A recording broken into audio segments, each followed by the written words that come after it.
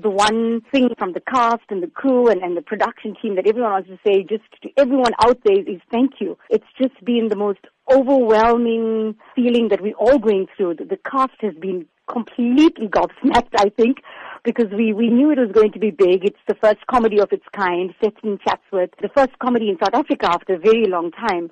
But little did we actually realize that it's going to take the box office by storm. I think that was just a dream that we had. It became a pleasant surprise on Monday morning when we got the figures. Do you think that this is an indication that South African audiences are increasingly taking now to local productions? I think South African audiences definitely want more local production.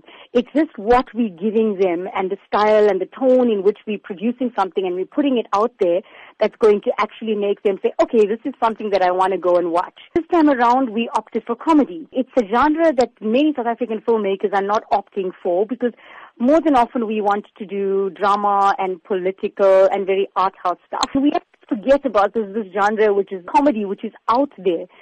So the audiences are very clearly sending a message to us that they're very happy to go and support local production, but it must be something that they want to watch. And in this case, well, it's comedy. Keeping up with the Kandasamys remains a buzz on social media. What is your expectation for the film in the coming weeks? We're hoping to keep it going. We're hoping to sustain the kind of success we've seen in the opening weekend. Social media has been going absolutely crazy. It's been quite frenetic, quite hectic just to try and reply and to like people's messages and we can't always do it all the time. The love and the support from people, they don't just watch the movie. They then go on, I'm sure, to tell other people, but not just that, but to come onto our Facebook page to tell us what they thought about it. So that kind of interaction is just really amazing. So we're hoping for another really, really fantastic weekend. So we're hoping that more and more people just want to see it and we can keep it going for a good few more weeks.